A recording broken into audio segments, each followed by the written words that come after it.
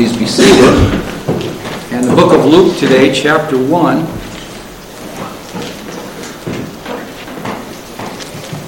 And Luke chapter number 1. I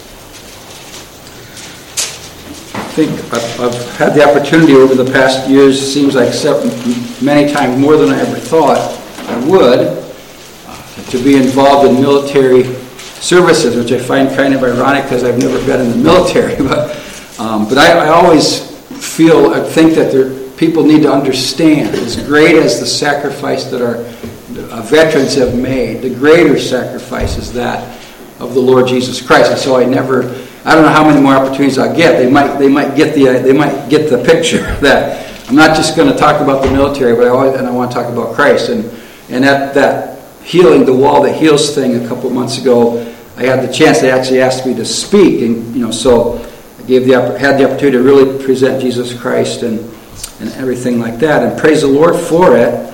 And because He is the one. Jesus Christ is the one that needs all the attention, all the glory, all the honor, all the praise. And of course, if a military person was saved, then that's even a greater honor, because they knew Christ as Savior. And so, I know there's some people that are really interested in history, the things of our country and other countries and that. And so in the book of Luke, there's a lot of history.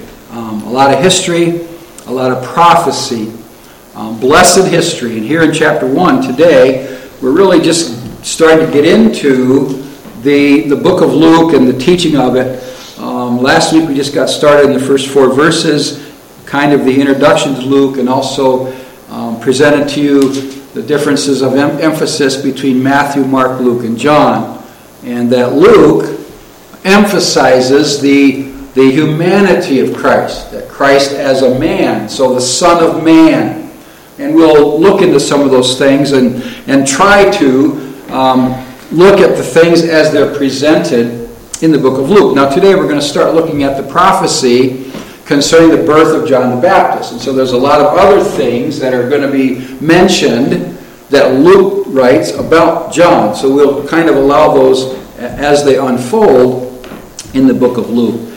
So to get started, by way of introduction, let's start in verse number 5. And let's just read verses 5, 6, and 7 to kind of give you the setting of what's taking place here at the beginning of the Gospel of Luke. Luke 1, verse 5, there was in the days of Herod, the king of Judea, a certain priest named Zacharias, of the course of Abiah, and his wife was of the daughters of Aaron, and her name was Elizabeth. And they were both righteous before God, walking in all the commandments and ordinances of the Lord, blameless. And they had no child, because that Elizabeth was barren, and they both were now well stricken in years. Well, let's stop right there and let's pray. Father in heaven, we do thank Thee so much for the Word of God. Thank You for the truth of it. We thank Thee again for the power of it. Pray that Thou would help us by the Holy Spirit as we go into these great verses this morning and get a glimpse of how, Father, You began to intervene in Israel at the appointed time. Guide us by Your Holy Spirit, we pray. In Jesus' name, amen. So verses 5 through 7 kind of give us the background, kind of give us the setting for what God is going to do. And one of the things about the Word of God and the Gospels, and these are the first couple chapters of the book of Luke, is we're going to see God intervening. And God sometimes steps in to our world and in a good way interrupts everything. And we thank God for that. And we need to remember, we kind of get the idea, and of course the world gets the idea that things just kind of go along. And what we know in life we're always going to know, and everything's going to be the same. And 2 Peter chapter 3, all things continue as they were from the beginning of the creation. Well, God sometimes has and will in the future. God steps in a mighty way to let people know that He is still there. He is still on the throne, and He is still in control. And He holds the key to all the events of history. And so the case here, I find it interesting, significant that verse 5, the first few words give us a good idea of what things were like in Judah, or as it's in the New Testament, it's referred to as Judea. Notice it says, there was in the days of Herod the king. So that tells us quite a bit about what was going on there. It was during those days that the God of heaven began to intervene, as he has done at times throughout history. Two great prophecies are given in Luke 1. Both of them were very soon to be fulfilled. Within about a year, both of them would be fulfilled. And of course, that's the birth of John the Baptist and the birth of Jesus Christ. Two very significant births. Two supernatural births. And we'll let that unfold more as we go through. And so this morning, we'll take a look, message number 1 of the prophecy of the birth of John the Baptist. And so, number 1 this morning, look at the people involved. I'm talking about the characters that are mentioned here in Luke chapter 1. Verse 5, there was in the days of Herod the king of Judea. And Herod was this king Herod is also the one who was there when Christ was born. He is the one who tried to have Jesus killed. He ruled for about 45 years, starting in about 40 BC and up until the time of the Lord's birth. And because of the calendars and things, the Lord's birth is actually put about 4 BC. All right, but he was the king there. So we know that he was a wicked man. He executed some of his own family members because he thought they were a threat to his throne and all that sort of thing. And Herod was never, he was appointed by the Roman emperor to be king of Judea. So he caused a lot of problems for the people of Judah during those days. Now, so that's one fella. Then secondly, and here are the good guys, if you will, there was a certain priest, it says also in verse 5, a certain priest named Zacharias.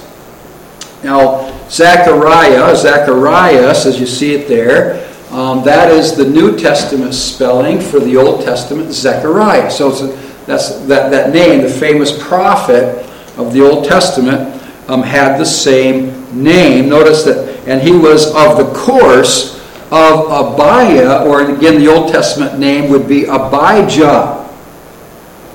And that in itself says a lot about this man, Zacharias. Now certain Levites, some in the Old Testament, were only allowed to serve until they were 50 years old, and then they had to step down and they could do other things, but not true of these special priests. You may remember, we're not going to take a whole lot of time here, but back in the Old Testament day, there were 24 courses, a certain part of the Jewish priesthood, and they had certain responsibilities in the temple. And we're going to see what Zacharias' was here in just a moment. But this is a very, very special class of priests. Very few ever got to be in that position. And I read from a historian, Bible historian, who mentioned that in the days of Zacharias, there may have been, throughout Israel, as many as 18,000 priests.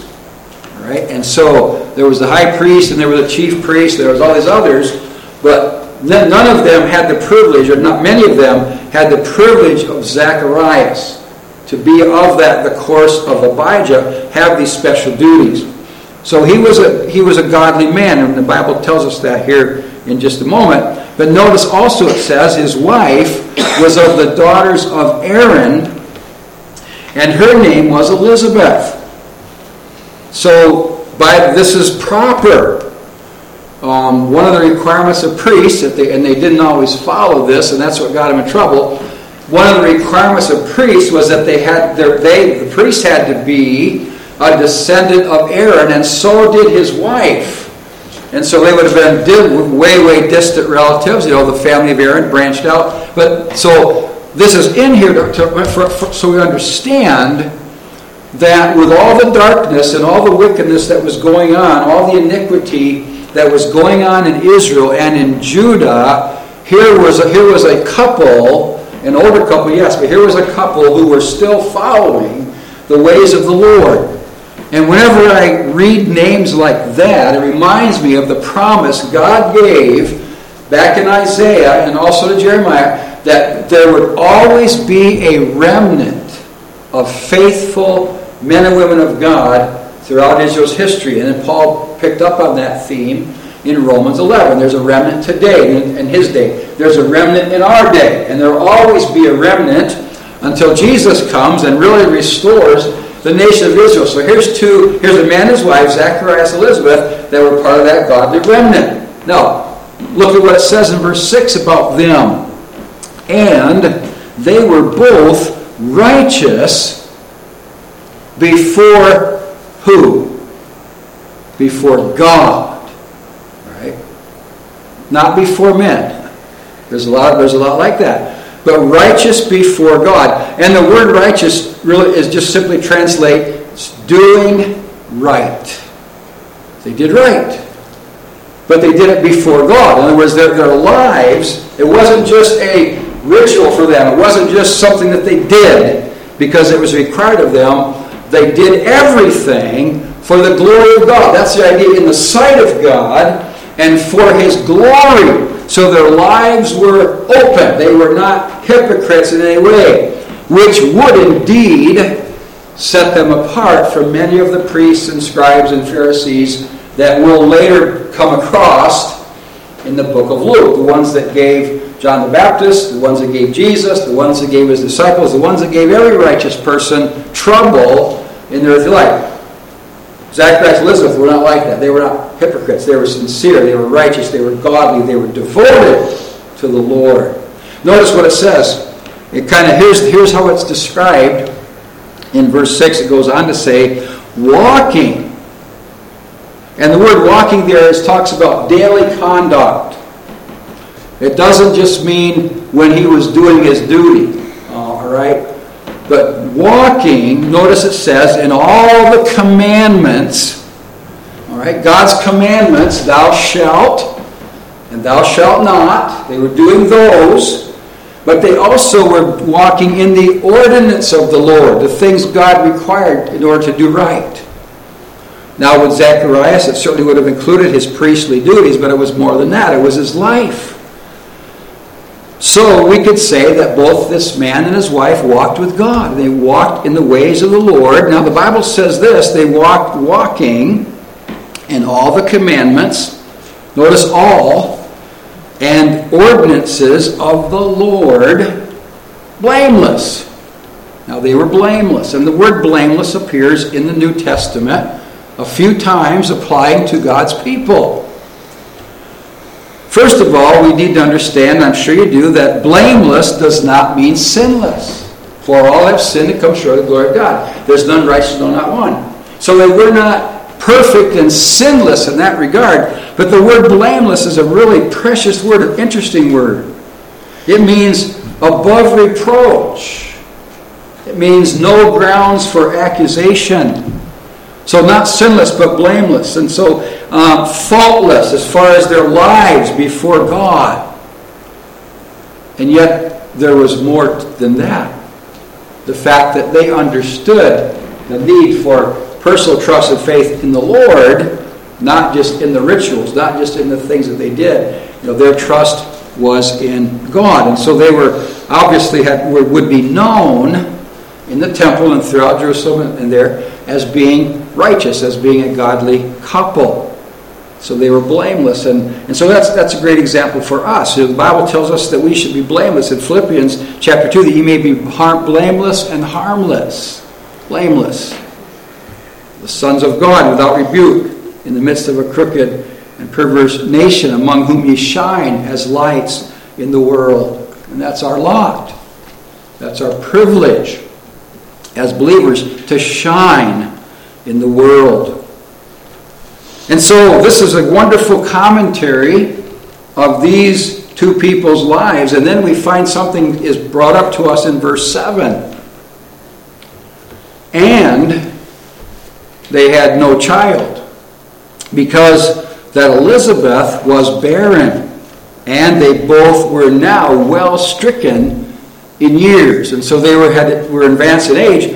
And when the Bible says that someone is barren, it means that they could never have children, right? We would use the word, I suppose, the word sterile today. So in other words, Elizabeth had never been able to have a child. And now it was past the time for her to have a child. So, in that culture, in that society, in that country, in those days, for a married woman not to have children, not to even have one child, that was considered a curse from God. That was considered an affliction. That was considered an infirmity. I don't know if we can. I know there's people. I've talked to women like that in our country. So there are those that really want to have children, and there's some that want to and can't, so on. But anyway, but that was especially true in that country. In fact, you go all the way back. And I find it's very interesting that there is a thread through the Bible of people that God called and was going to use greatly, and did use greatly. Probably the first one is Abram, or later Abraham. Abraham and Sarai.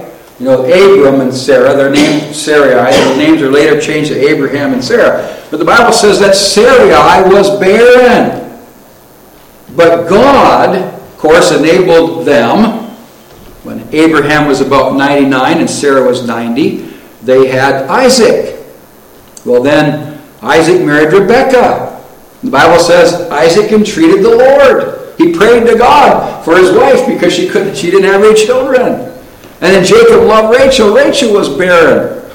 So what's the point? Well, the point is God allows these things in people's lives to show his power.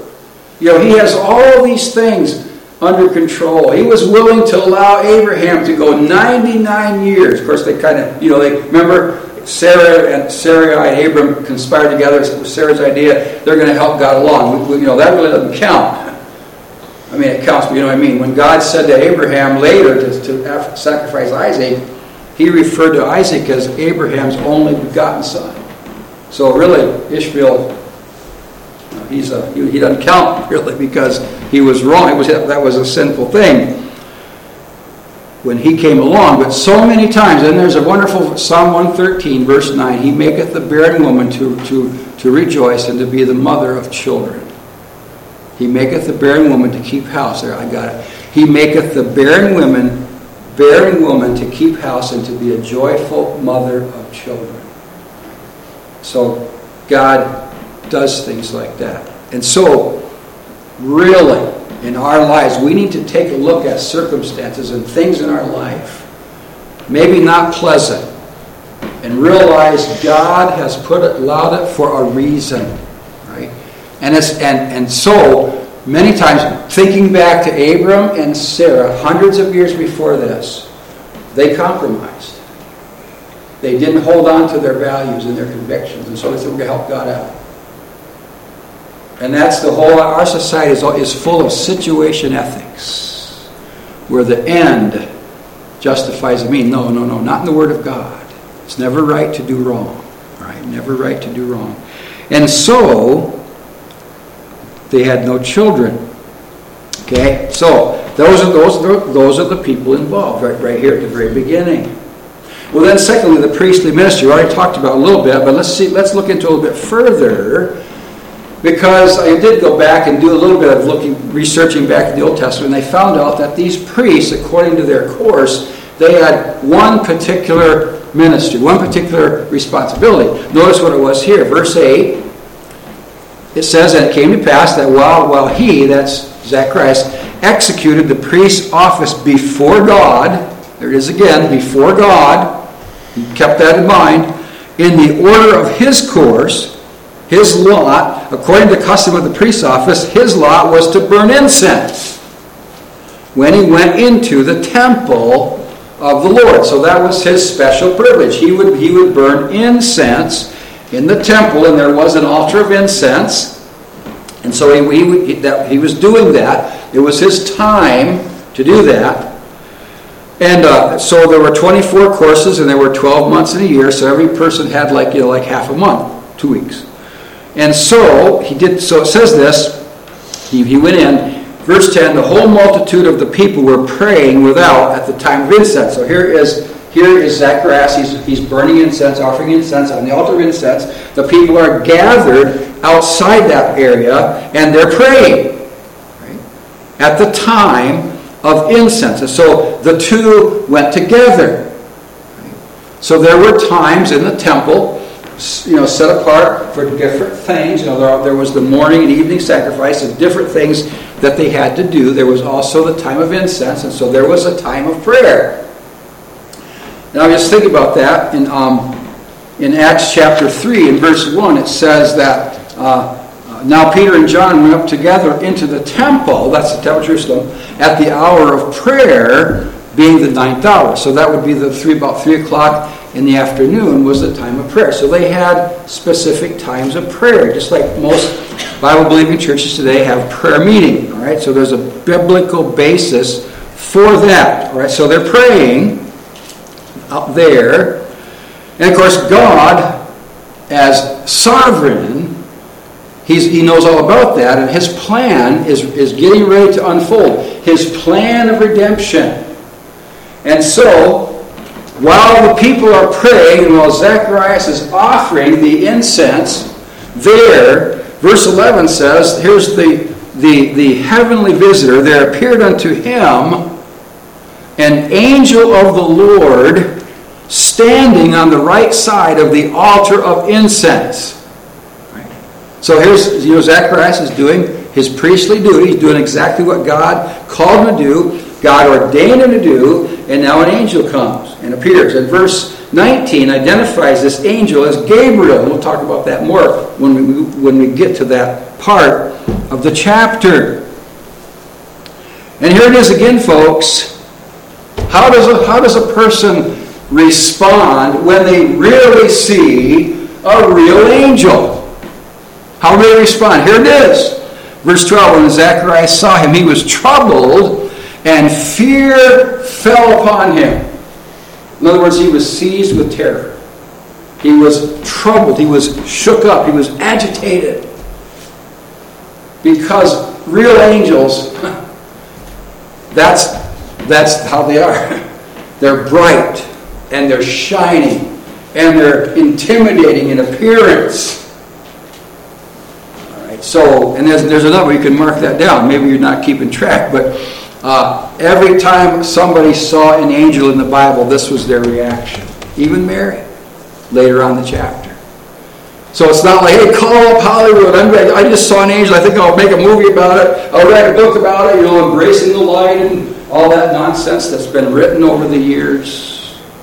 I have one answer when somebody tells me they saw the light, or these people that write these books. I take them to 1 Timothy chapter 6 that says, God dwells in the light that no man can see nor hath seen. No man can approach. So I don't know what you saw, but you didn't see God and you didn't see an angel. All right? But it is interesting that in 2 Corinthians it says that Satan transforms himself into an angel of light. So if you see the devil, you're not going to see a red character with a pitchfork and horns. That's exactly what he wants you to believe. The devil wants everybody to think he's a joke, he's a comic book character. He's an angel of light. Angel of light. And I've said this before, some of you may never heard this, but I was in the hospital visiting a guy going through the gospel. He absolutely refused to receive the gospel. He said, I don't need that. I don't need you to tell me about Jesus. I had a heart thing, and I died on the operating table, and I saw the light, and I saw God, and I saw all these things. So I know I'm going to be in heaven because of that. Don't tell me. I told him anyway. I showed him the verse. The Bible says right here, nobody has ever seen that light. I don't care. I saw it. That's how we are. That's where we are today, folks. We're living in an experience and an emotional society. Don't tell me what the Bible says. I've experienced it. Well, I could go on and on, but that's not the point. of stories. But when somebody really sees an angel, I got to say this too. Keep your place. I want to show you something. Hebrews chapter 13. People have taken this verse not only out left field, all the way out of the ballpark. They're not even on earth. But in Hebrews chapter 13, this is what it says. Hebrews chapter 13, verse 2. The Bible says, "Be not forgetful to entertain strangers, for thereby some have entertained angels unawares." So, I better do this because I might get to see an angel. That's the way people look at this. It's not what it's saying at all. It's saying that, in the past, some have. Some have. We kind of get the idea that every day in the Old Testament they saw angels, and no. And they think, oh boy, every day in the Old Testament God did all these things. No. In fact, we wonder why. Why did Israel forget so soon? Well, I think because God didn't do this all the time. They probably went through weeks and months and maybe years without God showing any miraculous stuff, and they just couldn't follow the Bible. And Solomon wrote, "There's nothing new under the sun." Same today.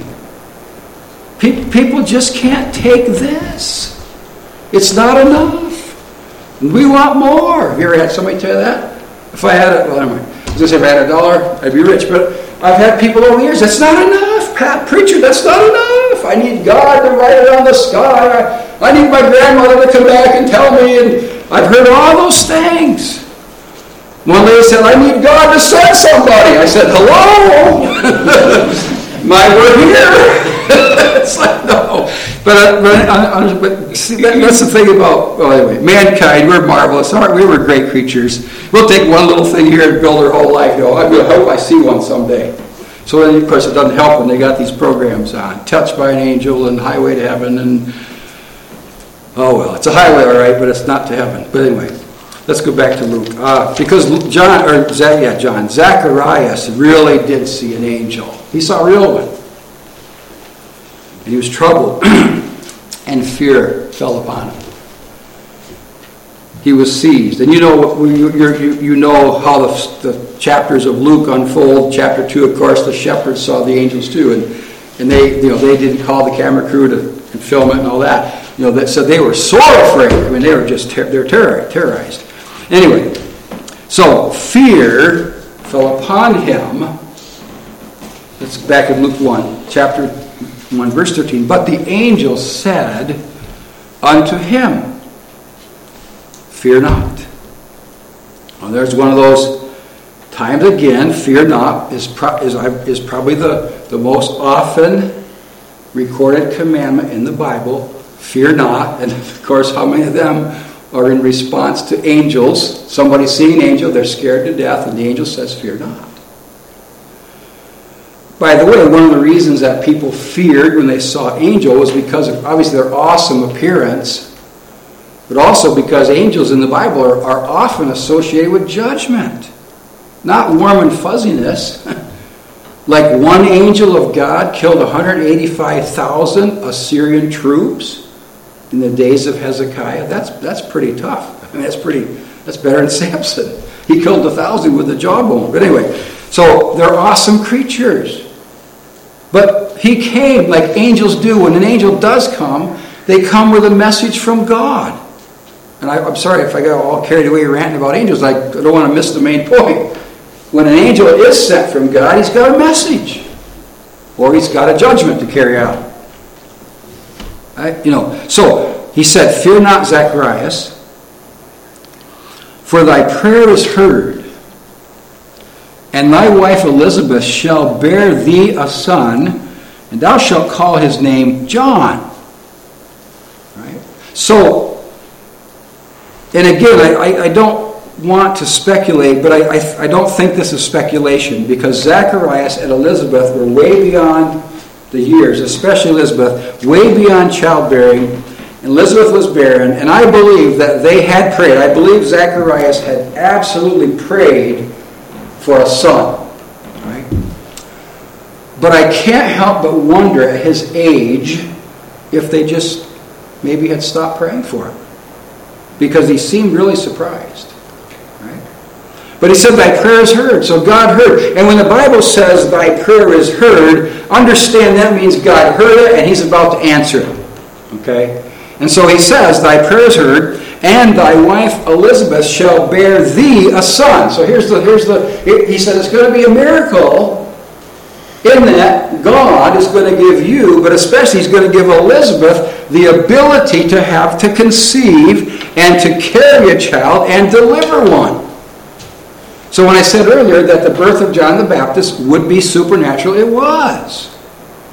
In that, God gave them the ability to conceive a child naturally, so to speak. Whereas the birth of Jesus was a miracle because it was the virgin birth and no man was involved. So thy wife Elizabeth shall bear thee a son, and thou shalt call his name John. And thou shalt have joy and gladness. And many shall rejoice at his birth. And we're going to see that as it unfolds. But notice the angel says to him, thou shalt have joy and gladness. It's interesting. The word joy is the idea of an inward joy, a delight. The idea of gladness is outward. It's the idea of great joy and abundant delight. Obviously, they're going to be thrilled, is what the angels say. Many shall rejoice at his birth. And at the end of chapter 1, when John is born, it's exactly what happens. There's a lot of rejoicing going on, right? Even before he's born, before Jesus is born, there's joy. All right, so now let's take a look at some other things. We're going to go down to verse 17, and then we'll cut it off for today.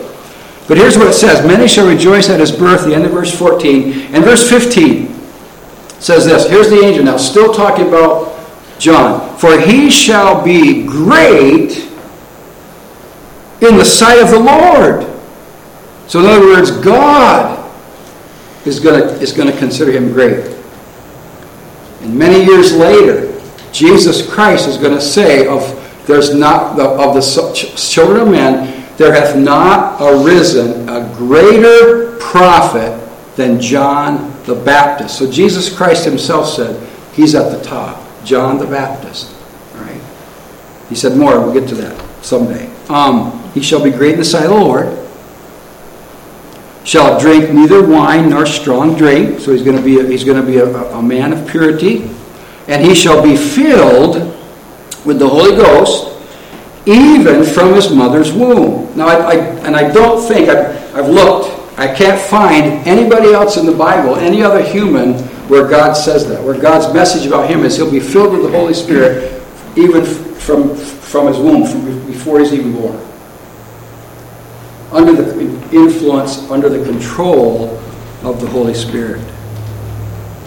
Isn't it interesting that, notice what the angel said, that he shall drink neither wine nor strong drink, he shall be filled with the Holy Ghost. What did Paul write about that? Be not drunk with wine, wherein is excess, but be filled with the Spirit. So see there, you can't be filled with wine and be filled with the Holy Spirit. So the angel says, this is the kind of man that John's going to be. He shall be filled with the Holy Ghost, even from his mother's womb. So I want to mention quickly 3 things about this ministry of John the Baptist. Number 1, it would be a Spirit-filled ministry, even before he was in the ministry. Even as a baby in the womb, he would already manifest the fruit of the Spirit. Okay. Second, it would be an effective ministry. And many of the children of Israel shall he turn to the Lord their God. So he was going to obviously have a preaching ministry. And through his ministry, many were going to turn. Many of the children of Israel shall he convert to the Lord their God. And again, we'll let this play out more as we go through the book. And then number 3, a powerful ministry. A prophetic, powerful ministry. He shall go before him, that is, before the Lord. He would be the forerunner, the announcer the herald. And later on, I love what John said. You got to love it, because the people all there came and said, "Are you the Christ? Are you the prophet?" And he says, "I'm not." And they said, "Who are you then? What are you?" We got to, for some reason they felt they had to know. He said, "I am the voice." I'm a voice. Voice of one crying for us, make straight the ways of the Lord. He said, "I'm a voice." That's all you need to know. And that's, wow, what a great example, what a great lesson for us. We can be a voice for God. "But he shall go before him in the spirit and power of Elias." Again, that's the New Testament spelling for Elijah. "To turn the hearts of the fathers to the children, and the disobedient to the wisdom of the just, to make ready a people prepared for the Lord." And so that would be his ministry. It would be a ministry of preparation. And then, of course, John the Baptist would have the great privilege of baptizing Jesus later, and then standing before the multitudes and saying, "Behold the Lamb of God, which taketh away the sin of the world." That would be John's privilege. And then John would later say, "He must increase, I must decrease." And John said to the folks, "You know what? From the very beginning, I never tried to make a name for myself. Never tried to exalt myself. I'm a voice, preparing the way of the Lord." Yeah, he was a powerful voice. Jesus referred to him as a burning and shining light. And so, great man of God. "He shall be great in the sight of the Lord." Verse 15. He was. He would be. We'll see that as you go through. And so, that's just getting started. And probably, we're going to begin, Lord willing, well, not next Sunday, but 2 weeks, that Zacharias doubted it. Didn't believe it was going to happen. But you know what? That's a good reminder too. When God determines to move and act, nothing can stop him. Not even the unbelief of the one that's chosen to get things rolling, so to speak. And we're supposed to believe. We're supposed to trust. We're not supposed to doubt. But we're human. And so we do. And we fear at times. God is faithful. God is faithful. If we deny him, he will deny us. If we remain unfaithful, or if we believe not, yet he is faithful. And God was faithful. And the angel was faithful. And you know that Zacharias kind of had to pay for his sin of unbelief by being struck dumb or mute for 9 months. Anyway. But think about this. Remember this. When God determines to move and to act, nothing can stop him. The first 2 chapters of Luke record some of the greatest events in the history of the world. And I have to confess, when I was in school, I really didn't like history. I didn't like memorizing all those dates. But when I got older, got a chance to teach at a Christian school, that changed the whole thing. Got to teach history from a Christian perspective. What a difference. Anyway, Lord willing, in a couple weeks, we will continue with more of these marvelous prophecies of Luke chapter 1. And so, beloved, we'll close with this. Please be encouraged. We need to all be encouraged. Trust in the Lord. Trust in God. Believe his word. No matter what's going on, believe his word. On Christ the solid rock I stand. All other ground is sinking sand. His word is sure. The foundation of God standeth sure. The Lord knoweth them that are his. Then it says, and let everyone that nameth the name of Christ depart from iniquity. We need to be like Zacharias and Elizabeth, walking before the Lord, blameless in all the commandments, ordinances of the Lord, blameless. And we need to pray. Keep praying. Keep following his word. Keep being salt and light to those around us. That's what we can do that.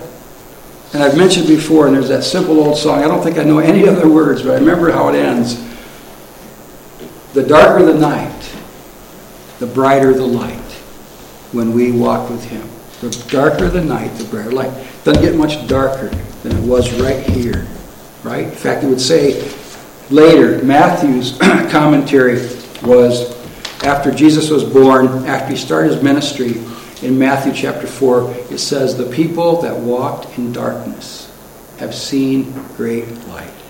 They that dwell in the shadow of death, upon them the light hath the light shine.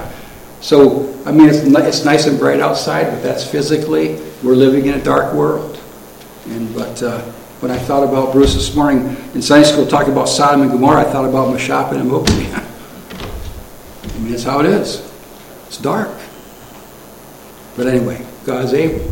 We're the light. Jesus said to his disciples, you're the light of the world. So we need to let that light shine however we can. All right, let's pray. Father in heaven, thank you so much for this time we could have in singing these great, great hymns. Oh, how marvelous. Oh, God, what a blessing they are to our services. Thank you for the Word of God, and thank you for the Holy Spirit and His work. And most of all today, we thank Thee for our precious Savior, the Lord Jesus Christ. And so, Lord, help us to walk in the light of the Word, to be faithful. And we just commit this day unto Thee. Bless these dear ones. Help them to be faithful. Bless us throughout the day. We pray in Jesus' name. Amen. All right, let's take our hymn books. 401. 401. Sweet are the promises, kind is the word. All right, 401. Where He leads, I'll follow. 401. Where He leads, I'll follow. Sweet are the promises. I'll tell you what, Zacharias got some great promises in our text today. He sure did. Let's stay. We have all kinds of promises. Peter refers to them as exceeding great and precious promises. Oh, we need to think about those. Oh my, so many. All right, let's sing these verses, all three verses. Where He leads, I'll follow. And as always, if we can be a help to anybody, we would love to do that with the Word of God and with prayer. So please keep that in mind. All right. Sweet are the promises, kind is the word, dearer far than any message man ever heard. Pure was the mind of Christ, sinless as He. He the great example is and pattern for me. Where He leads, I'll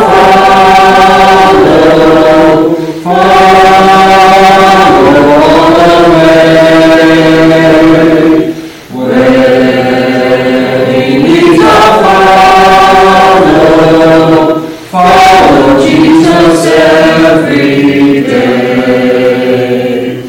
Sweet is the tender love Jesus has shown, sweeter far than any love that mortals have known. Kind to the erring one, faithful is He. He the great example is and pattern for me.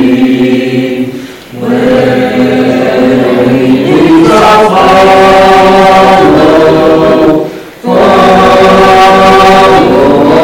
way. Where He leads, I'll follow Jesus every day. Listen to His loving words, come unto me. Weary, heavy laden, there is sweet rest for me. Trust in His promises, faithful and sure. Lean upon the Savior, and thy soul is secure. Where He leads, I'll follow all the way.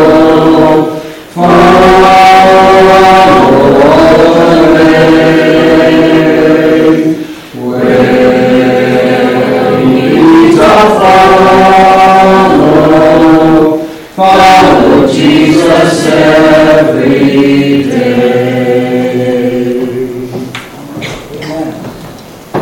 Let's pray once more. Our dearest Heavenly Father, we're just so thankful that you are able and willing to lead us. You have set the way, the path before us, and help us to follow. Thank you for our dear Savior, who has gone before us in every way. He has taken all the steps that he asked us to take. We're thankful for that. We're thankful for him.